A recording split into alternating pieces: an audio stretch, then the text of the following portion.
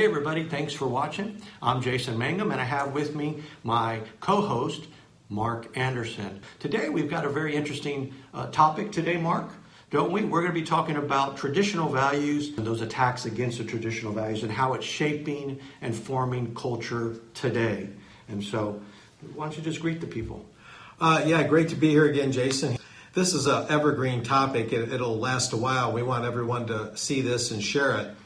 What we've seen, ladies and gentlemen, over the last 120 or so years as the 19th century became the 20th and now the 20th has become the 21st is an abandonment of traditions that were held and practiced for very long periods of time, by and large.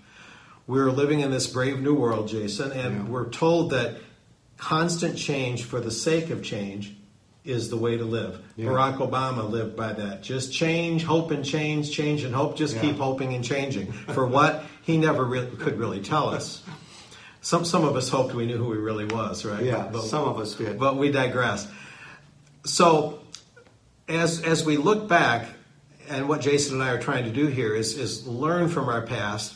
Yes, it's true, not everything we did in the past was right or just or proper. But then to say, conversely, that constantly changing things and just jettisoning things and abandoning things, throwing the baby out with the bathwater every other Tuesday, to say that and to say that that is the way to live and that that's going to work, I think we're now seeing, ladies and gentlemen, the fruits of that ill-advised philosophy. Right. That it simply does not work to constantly change things and abandon traditions just for the sake of doing so, just because some Marxist professor told you that's the way to do it, or a feminist activist, or whatever it might be. Exactly. But I know that one of the things, and we could pull many elements out of this, Jason, let's talk about courtship. Going back into colonial times, into the Middle Ages, and up into the Victorian age, courtship was the dominant way that a man would get to know a woman, and the man and woman would decide whether or not marriage is the proper thing for them. Right. The man would have to typically write a letter to the household, address the parents, and ask to see her some night, to go have tea or something, and there would typically be a chaperone. Right. The man and woman would not just higgly-piggly just go out and do whatever they want with total and utter abandon. They're just getting to know each other. This way, at the same time, whether the chaperone is a parent or not, or an uncle or an aunt, that way they're getting to know other members of the family at the same time that they're getting to know each other, the man and the woman. And they would the man would call upon the woman. He would ask for permission to go out with her. There'd be a chaperone, and there would be this safety valve against immediate sexual relations, which is one of the things, along with the pornographic revolution that came later, that has fed the abortion mill. Abortions are strongly a result of illicit sexual relations where a pregnancy was not sought or intended, and then they don't have enough of a relationship to know what to do about the baby, so the temptation becomes to get rid of the baby. Right. So I'm kind of fast forwarding in that instance, but the abandonment of courtship, the total abandonment of courtship, I argue, and I believe the status of society today shows, was a very unwise decision. Right. There's been this breakdown almost in the traditional values, and it came a lot with what is happening, I believe, when we begin to move from religious education into secular education. Yes. And so that's what we're seeing it happening, because that so influences and affects everything in our culture. Which I want to make the statement very clear is culture is local, but truth is universal. Excellent so point. You can come against the truth or skew the truth or come up with now what they call their truth. Yeah, everybody has their truth. Right. Which is totally bogus, but it's an attack against the truth. And so what happened is when we began to see even education shift away from religious-based education, where the Bible and prayer were in school, many of our great Ivy League colleges and universities, such as Princeton and Harvard and Yale, were Christian-based 100%. That's right. They were founded on that foundation. On that foundation. Many of them trained, obviously, lawyers, and the lawyers were all trained on the Bible because And you're seeing a whole movement away from that where they want to remove, and have in many cases, the Ten Commandments from the courtrooms. But what you're seeing is the difference between a religious education and a secular education is one of the greatest things you're going to learn through religious education is you're going to learn about you. You're going to look and evaluate your life. What are you doing? Because the very American values are hard work, responsibility, integrity, ethics. That's what we're talking about, traditional values. And so, but also equality and justice and freedom and liberty. And so, but what happened is when people have a religious education, they're actually taught the biggest problem in their life and the biggest obstacle in their life is them.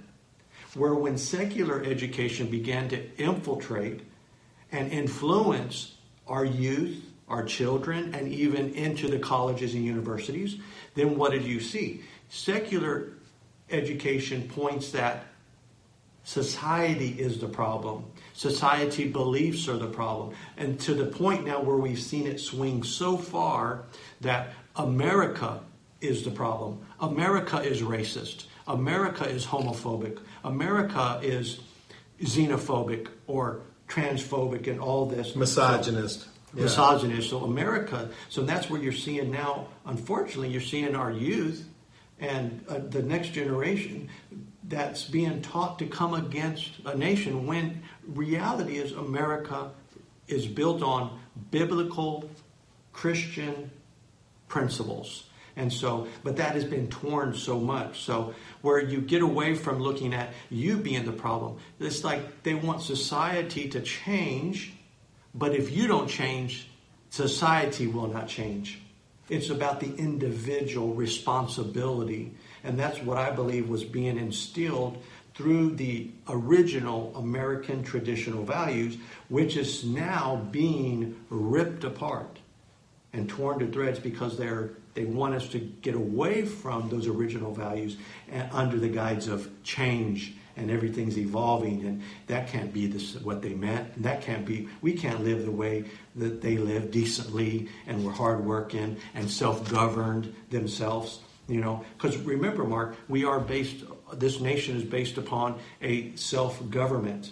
But if you cannot govern yourself, how can you govern others? Yeah, many political commentators and philosophers have talked about the dynamic where if a person cannot restrain their passions, and if society at large becomes a place where people are living in with a revolutionary mindset where they act upon their every whim, and remember the occultist Aleister Crowley said, "Do what thou wilt," is the letter of that philosophy, and do as thou wilt is simply unrestrained free will, knowing no ethical or moral boundaries, which leads to chaos. People that live that way need the tyrannical state to keep them caged and keep them in some sort of semblance and order so society can function. So living a philosophy of unrestrained free will invites tyranny. Yeah. Many, many political observers, very astute ones,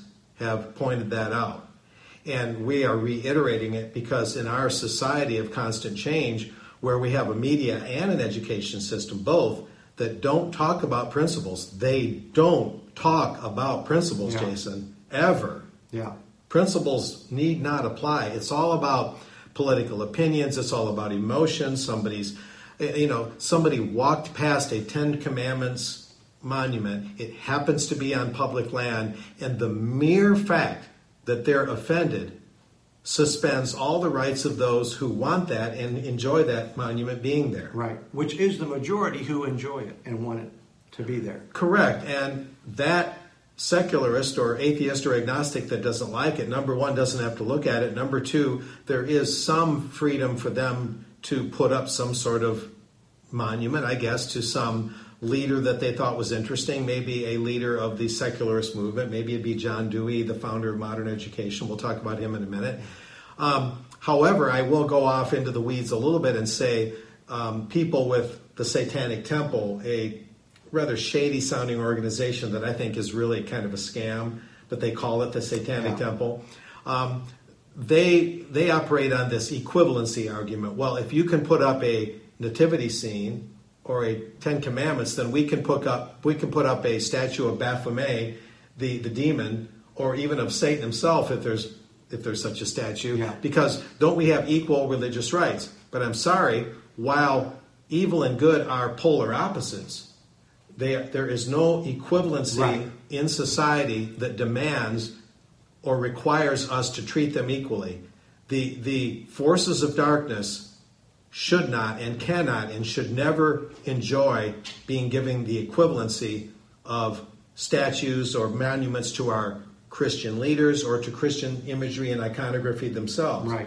So this equivalency argument is completely bogus. Yeah, let me interject if I could on that very point. Yes. I just had a conversation yesterday with wow. a librarian of 37 years, precious dear friend of ours. And she was talking about how there were different attacks from both sides on what books should be in the library regarding religious material and regarding other material. I have something to keep going. I have a lot to say on that. Yeah. And so there was this young man that would come on a regular basis, not necessarily on a daily basis, but would come and ask her as the librarian, and I'm talking the chief librarian, the head, would come and ask her and say, can I get a Satanic Bible? Wanted to check out a Satanic Bible. The Anton LaVey book? Yes. Yes. And she would simply respond, show me in the curriculum where you need that. So her response was, show me from an educational perspective where that fits into the curriculum and yes. what you're studying, and then I'll give it to you. And so, but what was amazing about that end of that story is every so often, I mean, it was on a regular basis, and then he went on to graduate. She bumped into him recently in a Walmart, I believe, just out shopping, bumped into him, and he said, did you ever get that Satanic Bible? And she said, show me the curriculum, the purpose of why you need it to study. And he says, I just want to let you know I got born again and I gave my heart to Jesus. Oh, wow. Very powerful. So that little bit of a barrier she put up, or to get him to question the actual need for it was yes, enough. Was enough. You see, this is fantastic. The Lord indeed works in mysterious ways, yes. or ways that are providential. Right. Certainly. But there was a standard. Why do you need this? Yeah, let's get into the banned books thing for a little bit. Nice little segue, then we'll get back into a sort of a timeline on post-Victorianism. The banned books thing at my hometown, Bridgman, Michigan, and southwestern Michigan, and at several other libraries in several other states, including here in Texas. The banned books people are the American Library Association, and it is a very left-wing, by and large, organization. Yeah. And so librarians, certainly not universally, but tend to be on the liberal side. So banned books, when they have banned books week, I think, or banned books month, whichever it is, every year, and I want to say it's in October. If I'm wrong, I'll stand corrected. If you look at banned books, meaning books that were banned over the years, but the library will stock those books because they still want you to read them, because the idea is they're looking out for your freedom of expression and your freedom of education. Right. And so they're going to stock these books that over the years have been banned. And who did the banning? Largely Christians. What kind of books were banned that the libraries want to make sure you read? The Catcher in the Rye by Salinger, a book which has been linked to criminal behavior. Yeah. The Communist Manifesto by Karl Marx. And I'm not saying don't read these books. I don't mean that. Right. But what I am saying, ladies and gentlemen, is that by and large, the libraries will put these books out there that have been banned to give you the freedom to recover these books that otherwise would have been burned or thrown away, they imply. And some libraries will even have a paper blank cover on the book. And the idea is that as you enter the library, you slip off the cover and that's the book that was banned. Yeah. And the vast majority of them are books that encourage an over-sexualized youth. They encourage youth to be over-sexualized at too young of an age. Yeah. That push atheistic doctrines like the Communist Manifesto. which is also tyrannical doctrines and doctrines that talk about the financial overthrow of governments through the financial mechanism, the big banks and whatnot. And so Christians over the decades did call out books that they thought were corrosive of the Christian sensibilities, of Right. Christendom. Right. And I won't even say 100% that maybe they were always right to do that, but I will say that it's completely slanted, and the books that were seen as corrosive or subversive were in fact subversive books. Right. And I would never advocate not reading them, but I would advocate reading them while knowing the score. That's very important, because we would always Knowing the advocate, facts. We would always advocate to educate yourself. Look, if you had the opportunity to see the military strategic plan of your enemy, but you said, well, that's the enemy's plan, that's what the enemy wrote, I'm not going to read it, you would be a fool. That's correct. So you need to know your enemy. You need to know the strategies and go into it with that perspective. With both eyes open, Yes. and knowing that while Christians might have gotten a little overzealous in their time, saying these books are inimical to society, they still had a reason to call attention to those books and assign a certain cautionary note to them. Right. That that if you read Darwin's Origin of Species, if you read the Communist Manifesto or Das Kapital, another book that Marx was involved in, or you read any of these, The Catcher in the Rye, you have to go into it knowing that these ideas are inimical to the Christian ethos. Right. That, like you said, it can be about blaming society for the problems. This is not to say that there aren't societal issues that need to be solved. There are. Exactly. It's not always about the individual. The banking system, the usury, needs to be solved. Right. That's one societal, structural thing that does affect everyone adversely. Putting that aside, we have to understand that in the banned books, the books that libraries tend not to stock, that they tend to ban, Yeah. are Christian books. Right. Most libraries will still stock Bibles because they can't really get away with not having the Bible. Yeah. But Christian books at public libraries that send the right kind of message are very difficult to find. And the books that the libraries want us to see as illicit and banned and, something forbidden. Yeah. But we should still read them, to create that temptation, that forbidden fruit thing. Yeah. There are plenty of those subversive books in our libraries and very few Christian-oriented books. You have to go to a Christian bookstore nowadays. Why is it that when you go to Barnes & Noble, you find very little Christian books other than a Bible, Yeah. and you have to go to a Christian bookstore? Why don't our bookstores simply have Christian books among all the other Exactly. literature? Why do our newspapers have church sections of the newspaper? Yeah. Christianity, as Father Dennis Fahey said, the great Irish priest, Christianity is meant to be woven right into the organic fabric of society. Yes. It's not an ornament you hang on a tree. Exactly. It's not just some aside. Exactly. It's part of heaven and earth and heaven, on earth as it is in heaven. Right. And that's what the attack really you see Is to- and the dividing Is to get that out of our... is to get that out Right. of, which is the very fabric. Because even when we talk about morals, we're talking about traditional values, and one of that is to have morality. Yeah, and right? that's I mean, in morals. this world now. It's not Right. just about heaven. Exactly. On earth as it is in heaven, and we're supposed to have a society that where Christians aren't just islands of Christianity in an otherwise atheistic world. Right. What? Are you kidding? Yeah. Is this some sort of joke? Yeah. No. You're supposed to have a Christian society that then looks up and out to heaven as its next Exactly.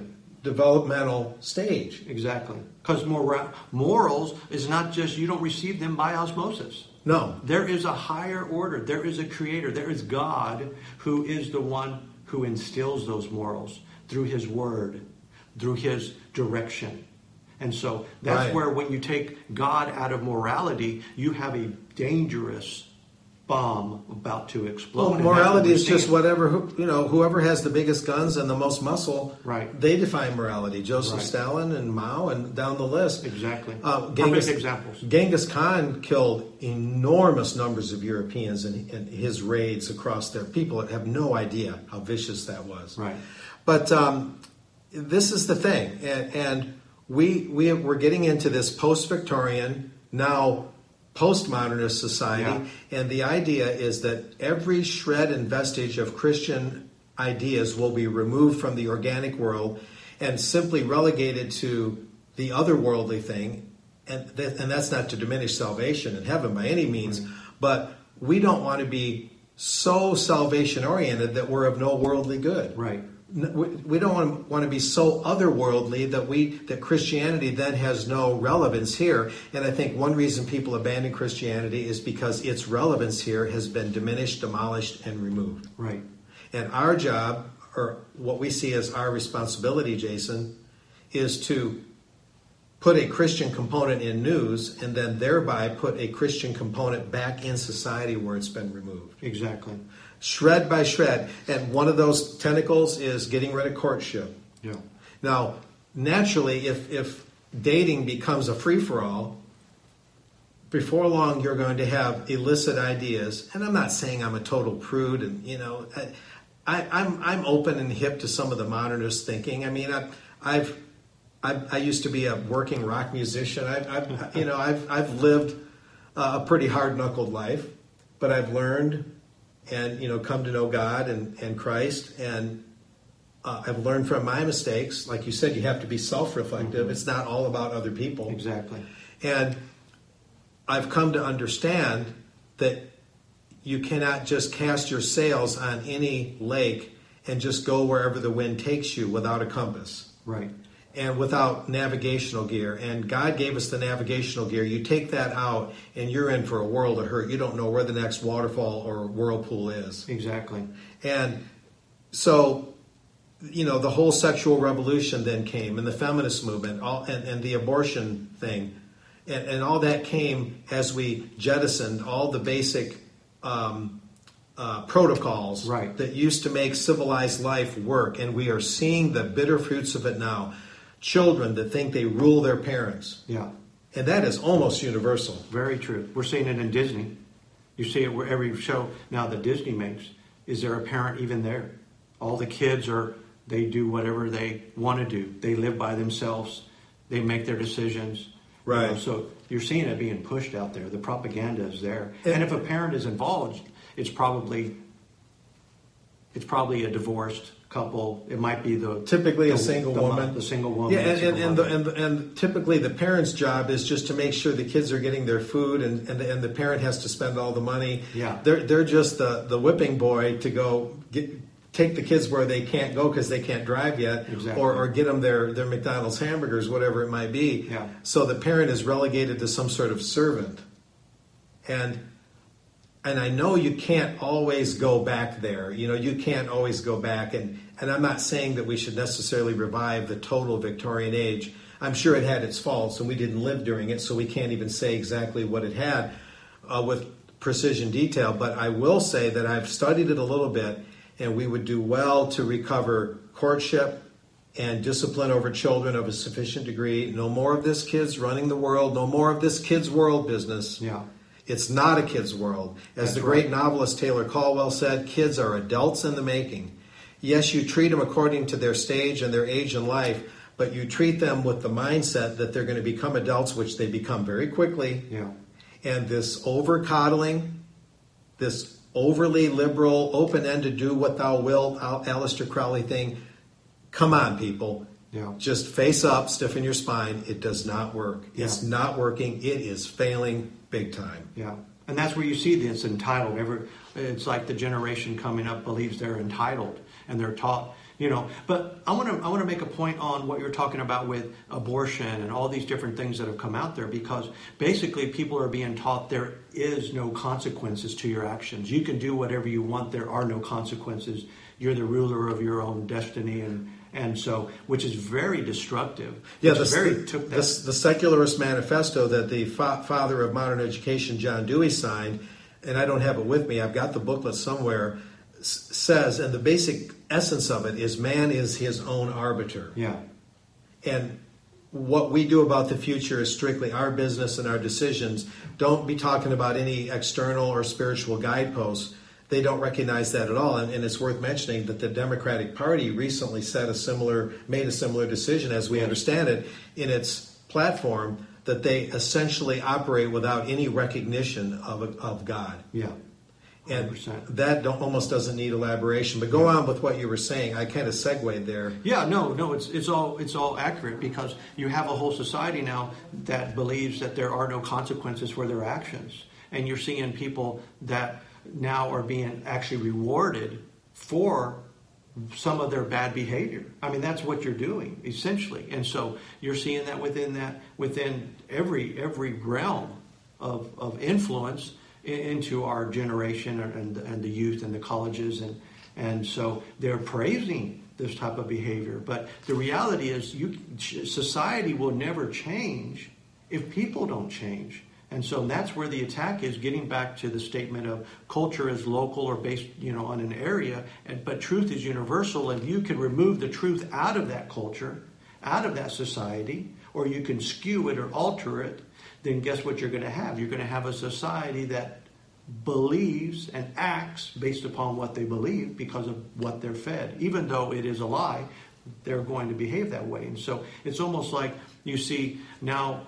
You could talk about so many different areas in society. I won't pick on one, but I will say this, is that now they're fighting against.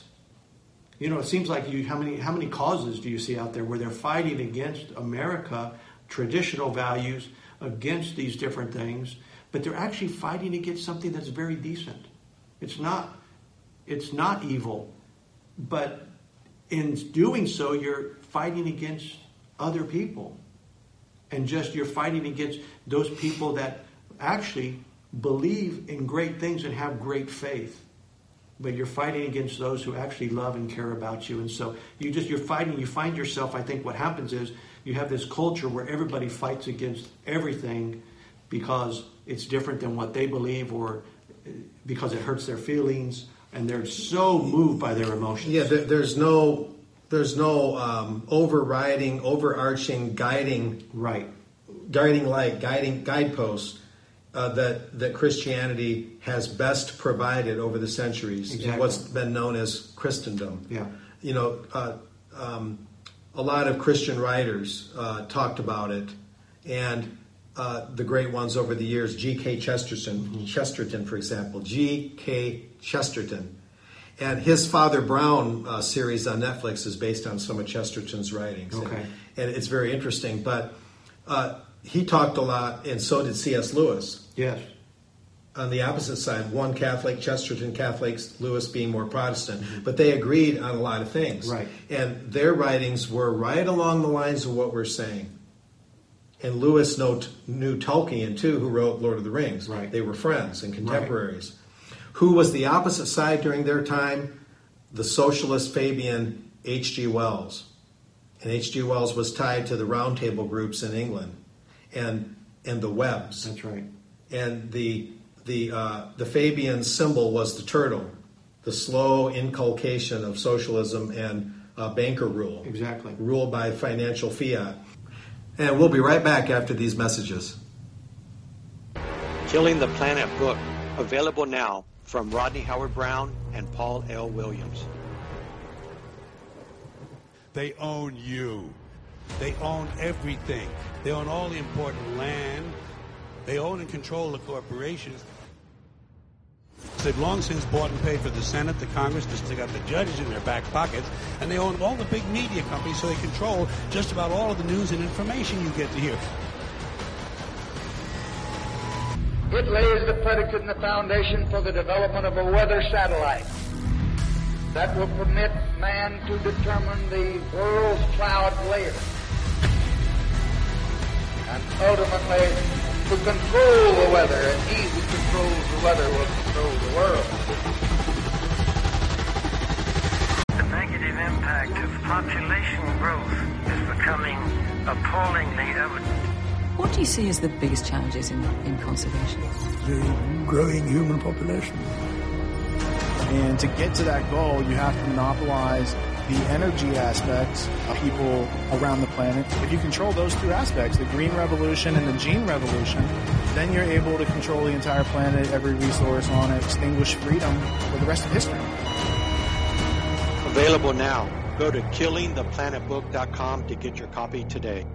Convince people that this war is real, but the media. A history of the last 200 years. You know, you created the Federal Reserve in 1913 through lies. As told by the Money Trail. First, to prepare the United States for foreign war under the guise of American defense.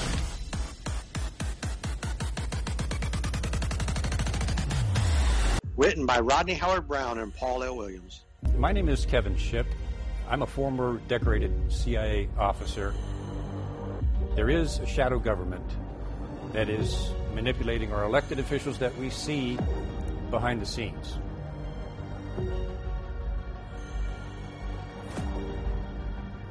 Finally, someone has come out and written what I think is the best expose on the shadow government ever.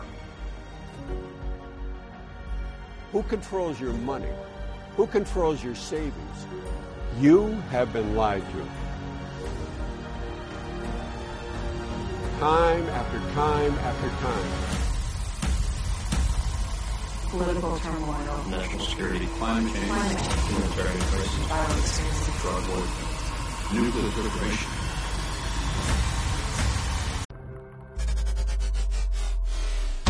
The U.S. is at the very least nurturing the largest source of the deadliest and most addictive drug on the planet.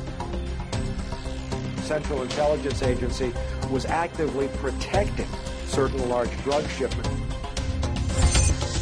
So you tell me what the occupation of Afghanistan is really about. The Killing of Uncle Sam. Get your copy today. Visit killingunclesambook.com. Have you ever wondered about the story of money? Read Alice and the Money Tree, written by J.M. Weston Briggs, an illustrated beginner's guide to money and its hidden political and economic impact on society. Get your copy today by going to www.themoneywonderland.com.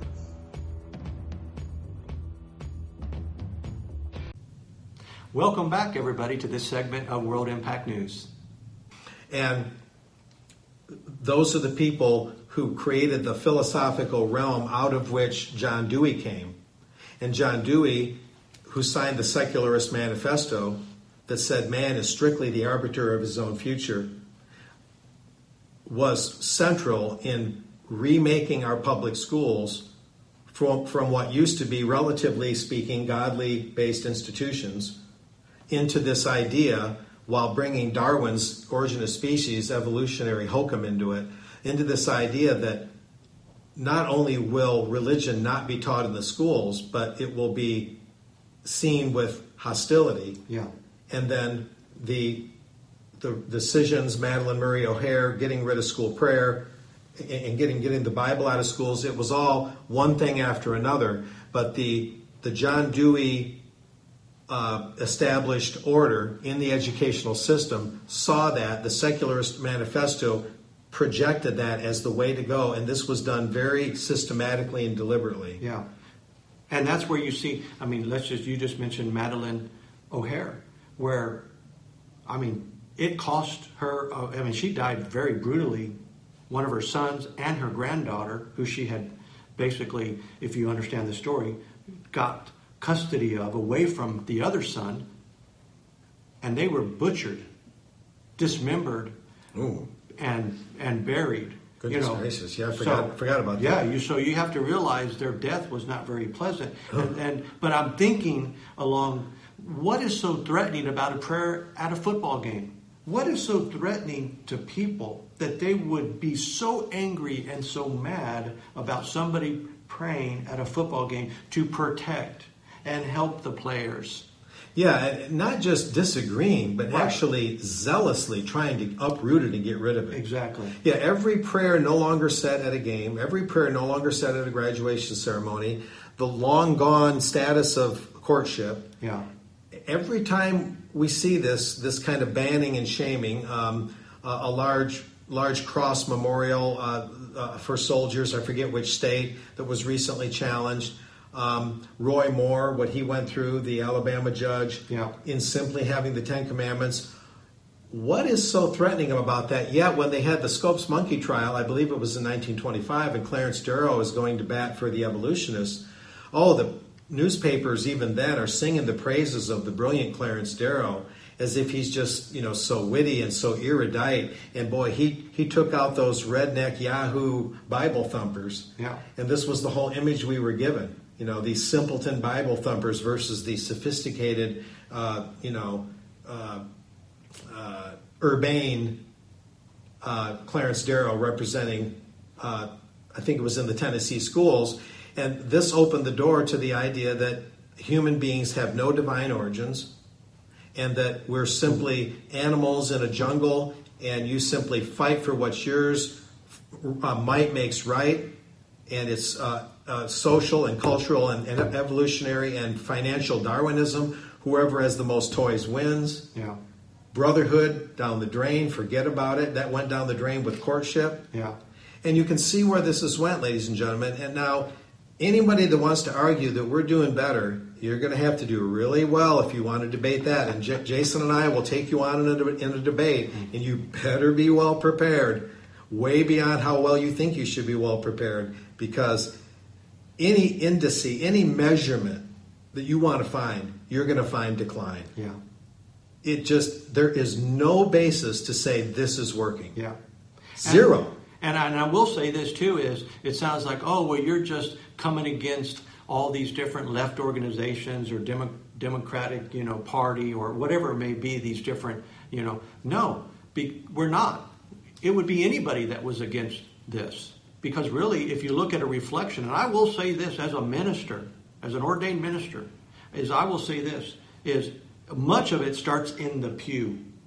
The reflection of what is happening out there in society, in culture, is a reflection of what is happening in the church. And so, because it's even slipped away religiously in the church. You've seen these things where they've allowed things to come into the church that have no place being there. Yeah, and it's both sides of the Catholic Protestant aisle. Pope Francis has been way too liberal in eroding Catholic doctrine in terms of, you name it, the LGBTQ thing, and across the board. The Catholic Church has dropped the ball on absolutely forbidding usury. And both on the Protestant side and the Catholic side, there is this abandonment of having a spine and putting your feet on the ground and saying no more. Yeah. We can't let it slip any further. Yeah. There's still a multi-billion-dollar abortion industry despite all the protests. And again, we can't necessarily say that a total return to a Victorian age is possible or even desirable. Yeah, but we can learn a lot from that. We've gotten onto this revolutionary spinning wheel where we're constantly spinning in circles, and we never know which way north is. That navigational gear I talked about that's gone. And one decision that we're not sure about, that we don't have a good foundation for, leads to another decision that's shaky, which leads to another decision that's shaky. And pretty soon, a whole string of decisions just leaves us off in the weeds and not out on the road heading forward. Yeah. And that's just the way it's been working. And the pendulum has swung very far, I would argue too far, and we need to right that. We need to study that. Yeah. Maybe it's somewhere in the middle, but there's been a number of other things that have went into this. John Taylor Gatto, I'll mention him real briefly. He's a New York school teacher who some 10, 12 years ago, maybe a little longer, was named Teacher of the Year several times, and then about, let's say 15 years ago, he retired from the New York City Public Schools. He had received all these awards. His acceptance speech for, I believe he got more rewards, and he was retiring. Then he came out and said, almost everything in the way I've been teaching is total BS. Wow. This system is wrong on so many levels. It's gotten rid of that good old Yankee know-how, that good old self-reliance, it's eroded that, he talked about. And he's not the only one that said that. Yeah. And then the education system made human beings into widgets, basically, that were going to be taught just to be smart enough to operate a factory machine, just smart enough to be part of the labor force, but not so smart to where they could have real influence and leadership potential. Those that still did would be whisked off by the establishment to special schools, such as William Jefferson Clinton. Yeah. No dummy, it's just that him and morality just don't mix real well. Kind of an oil and water thing there. But so you had this dumbing down and this leveling effect. If one tree was too tall, rather than make the other trees grow tall, they chop the one tall one off and make them all equal. Yeah. Everybody now gets a trophy. Everybody now, you know. Yeah, there you go. See? Gets hot chocolate and a puppy dog to make them feel better. Right, you know, right. If you participation awards instead of actually, because there's nothing wrong with obstacles. There's nothing wrong with opposition. There's nothing wrong. It's what's going to make you stronger. Right. It's going to help you in the long run. And so there's nothing wrong with those types of things. No, not inherently wrong. Right. Certainly not. And so Dewey and a number of other educational pedagogic experts were intent, and by their own admission really, to level off everybody, make everybody the same, make them just a good compliant workforce, but no one that would challenge the system itself. Yeah. But as this society grew and corporations got more power, kind of ruling over the government to some extent, now they have surveillance and anti-free speech doctrines through social media, where those that do try and grow taller, those that do try and establish more of an influential station in life, looking at Mahatma Gandhi, be the change that you want to see in society. If something's unjust then and you want something changed, then be that change. Yeah. Now Gandhi was very wise about that. Yeah. And so be the best person you can be. Absolutely. And so we're at a crossroads now, ladies and gentlemen, and we need to decide. We're just putting everything out there. We do have a definite belief as to where things are going and how things ought to be corrected, but we're putting everything out there. This needs to be debated and discussed.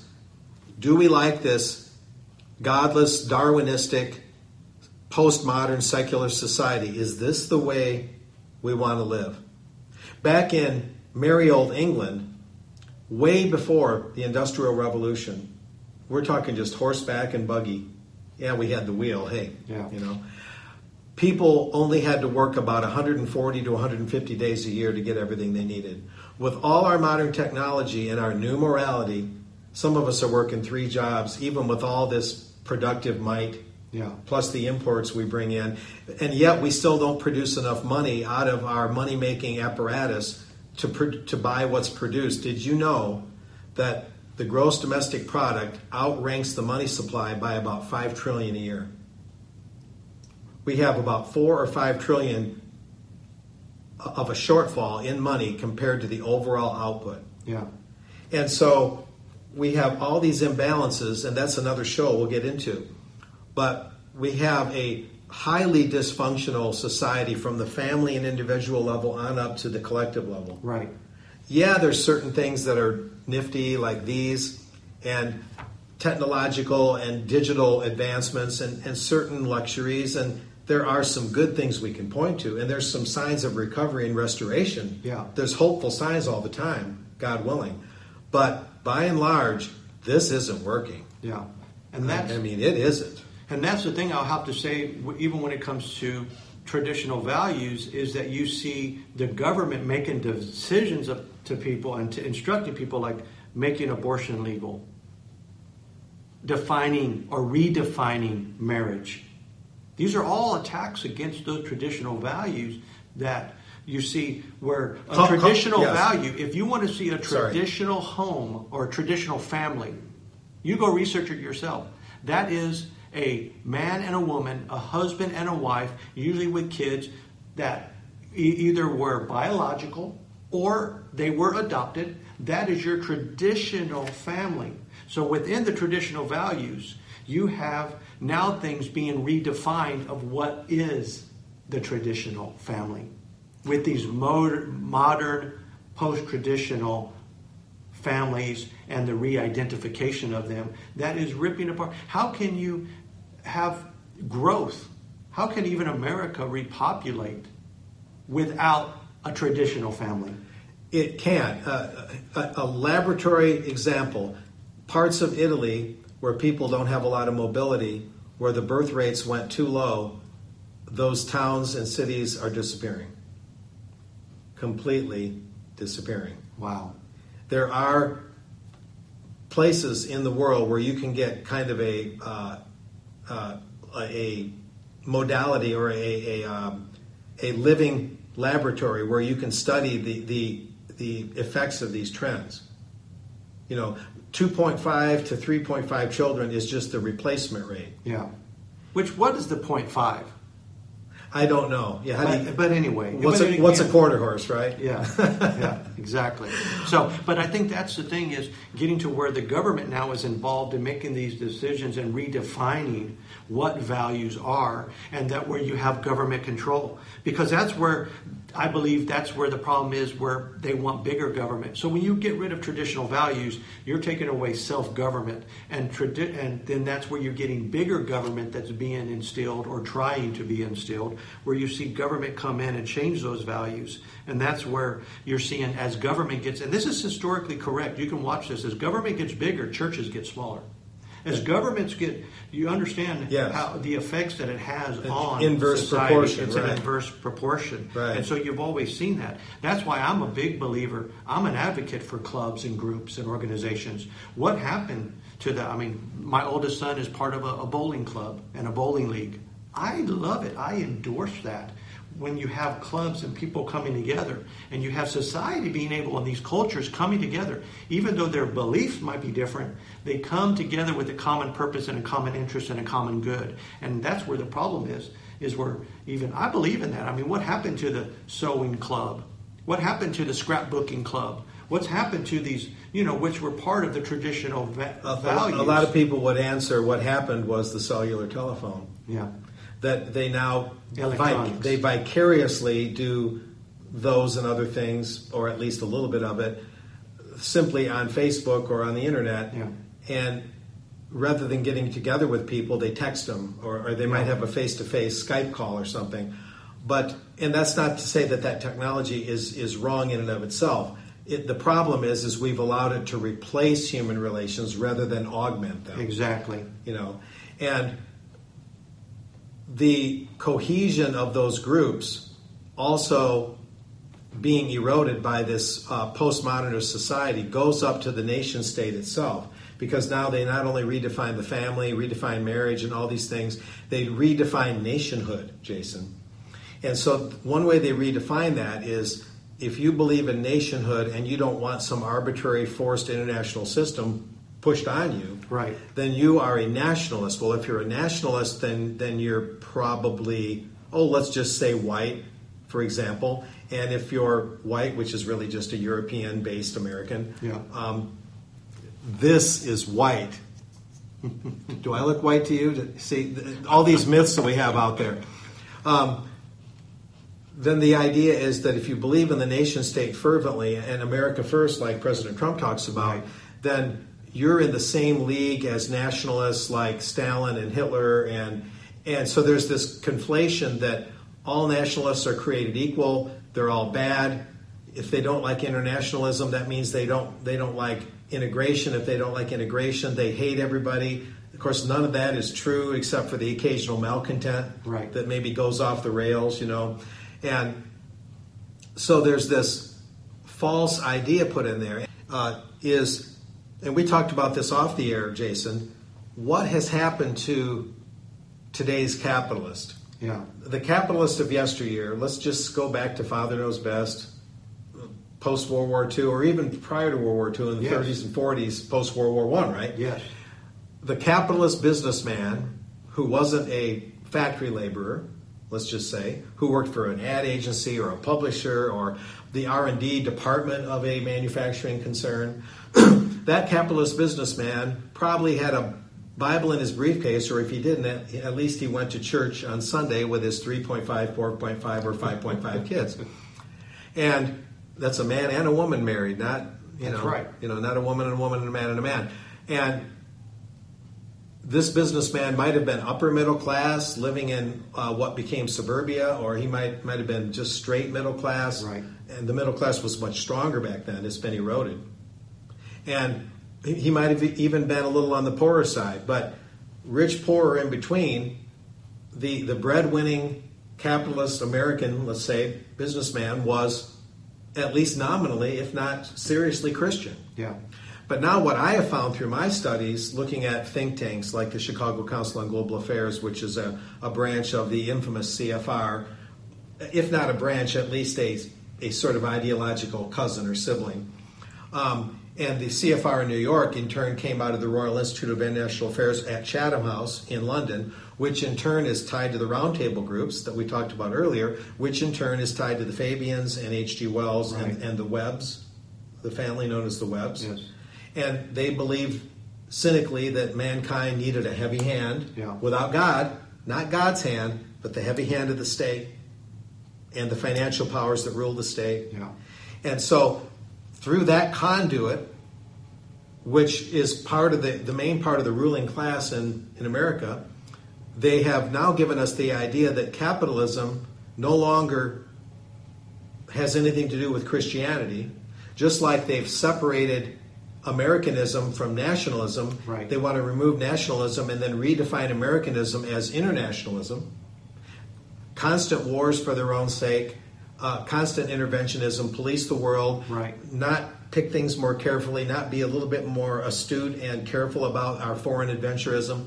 So there's that separation, but now they want the capitalist businessman to no longer tout Christian ideas. And sure enough, at capitalist-based meetings like the Chicago Council on Global Affairs, where they support the free flow of capital, their new definition of capitalism, free trade, all of this is good. Tariffs and protectionism and economic nationalism, of course, because they're nationalistic, are bad. Yeah. So now you have people like the UK government representative Alan Duncan. I believe Alan Duncan is still part of the British state, employed in that way by the British government, a British government official. He spoke to the Chicago Council about 3 or 4 years ago, and now this nominally or quasi-capitalist group is hearing that it's a good thing that the London Gay Chorus was brought to Chicago recently at that time. So whereas yesteryear's capitalists would have said, let's go to church on Sunday and, business is business, but, we still need God. Right. Now, the idea of free moving capital and the free trade of goods and services, the free movement of people, which is the redefinition of capitalism, is now separated from Christianity. The capitalist businessman is no longer nationalistic in his business dealings. He's international, and he's no longer Christian in his morals. He's atheistic or agnostic. Yeah. And that's evidenced by people like British official Alan Duncan boasting that part of the new capitalist mindset is, the internationalist mindset is, now let's bring the London Gay Chorus to Chicago, that now capitalism is adrift in the same choppy waters without a compass as the rest of society. Right.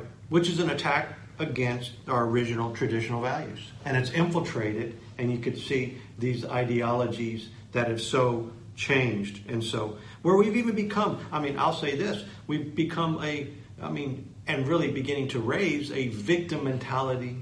Everybody's a victim now. There's so many of these different things that are a breakdown because of the traditional values that have been either removed or altered to fit into the modern society of today. Yeah, the secularism. It's almost like somebody in a slippery shower and all the handles have been taken off. Right. All the support structure's gone, and we're expected to just twist in the wind. Yeah. And twisting in the wind means, I don't feel right, I'm going to take a drug. Yeah. Twisted in the wind means, I don't feel right, I might take my own life. As opposed to finding God or, at least heading in that direction. Right. So as we summarize today, I think that this is a good overview. I think in future video news shots we'll get into more specifics and focus on those alone for traditional values. But today we've covered this overview. Yeah. And I think that we simply need to learn from our past, not simply flush it down, not simply abandon it altogether. Granted, you can't go home again always, and you can't always totally relive it. You don't have to. Right. But I would point out, just as a cultural lamppost, rent the movie or find it on Netflix or some streaming platform, Kate and Leopold, starring Meg Ryan as Kate and Hugh Jackman as Leopold. He's a 19th century engineer who's catapulted into the future. He's got it all. Chivalry, masculinity, protect women as women, not an expert in hand-to-hand combat, a man of letters, extremely erudite, perfect handwriting, perfect table manners. All of this was taught consistently as a normal thing, a relatively normal thing in Victorian America. And he represents that. He comes to the future. He cannot believe how barbaric people are, how unmannered they are, how uncouth they are. Yeah. He's amazed at the technology as airplanes fly over his head, but he can't believe how all this technology has advanced, and yet people have not. Yeah. But maybe that's because it goes into what was stated earlier is this has Facebook and Instagram and social media has replaced personal interaction. That's a big part of it. Because reality is people are, how strange they are, how difficult they are, people are still the best thing on the planet. That's right. And nobody will ever be able to change my opinion of that. Any final thoughts, Mark? Well, I would accent what you just said, and that's any person of any station, of any color, of any race, they are all God's children. That's right. And we're here to speak out for all of them because God's children need the owner's manual. They need the navigational guideposts. God didn't mean for us to twist in the wind. Right. To just blow along like a tumbleweed or confetti. Now, some of us might enjoy that for a little while when we're in our 20s and, a little bit of that swashbuckling life. But I believe it's the Bible that says that eventually we have to put away the things of youth. That's right. And it also says sin is good for a season. And so, but then you mature and you grow in the things of God. So, well, my final thoughts are today is, even because you disagree with somebody doesn't mean that you can't be friends with them. You can still be friends with them. Look, I came into this revelation, even in my own marriage, is where I finally understood why opposites attract. Me you know too. How many me too. Let me add attract. me too as well with my marriage. Because one of the things I really understood through opposites attract is if I married anybody like me, I couldn't stand them. But look. Who'd invite me to a party, right? Exactly. So, and just laugh at yourself every once in a while. Yes. Look in the mirror and just laugh at yourself. That's one of the other things in this is having a sense of humor and actually not taking things so personally. And people pick up offenses, so don't be offended. That will take you out. And so, but that's my closing thoughts is get along with people. Even because they don't believe or you don't believe the same way doesn't mean that you cannot still be friends and that you still can't love people. And that's really what we're just wanting to get the information out there, facts out there, information out there that will be thought-provoking, but more than anything, it'll be heart-provoking. So, because it can't just be... Excellent point. It can't just be mind knowledge. It can't just be intellectual without it being heart knowledge. And so, we thank everybody for watching. And thanks, Jason. Here, Mark and I are just so glad that you're watching today and that you're listening to this today. Don't forget you can catch us on YouTube and on different podcast platforms like Apple Podcasts, Spotify, Google Podcast, Anchor, Bleacher, Radio Public. There's all these different ones, and there's more and more coming out every single day. And so thanks for watching, and we will see you soon. Bye-bye. See ya.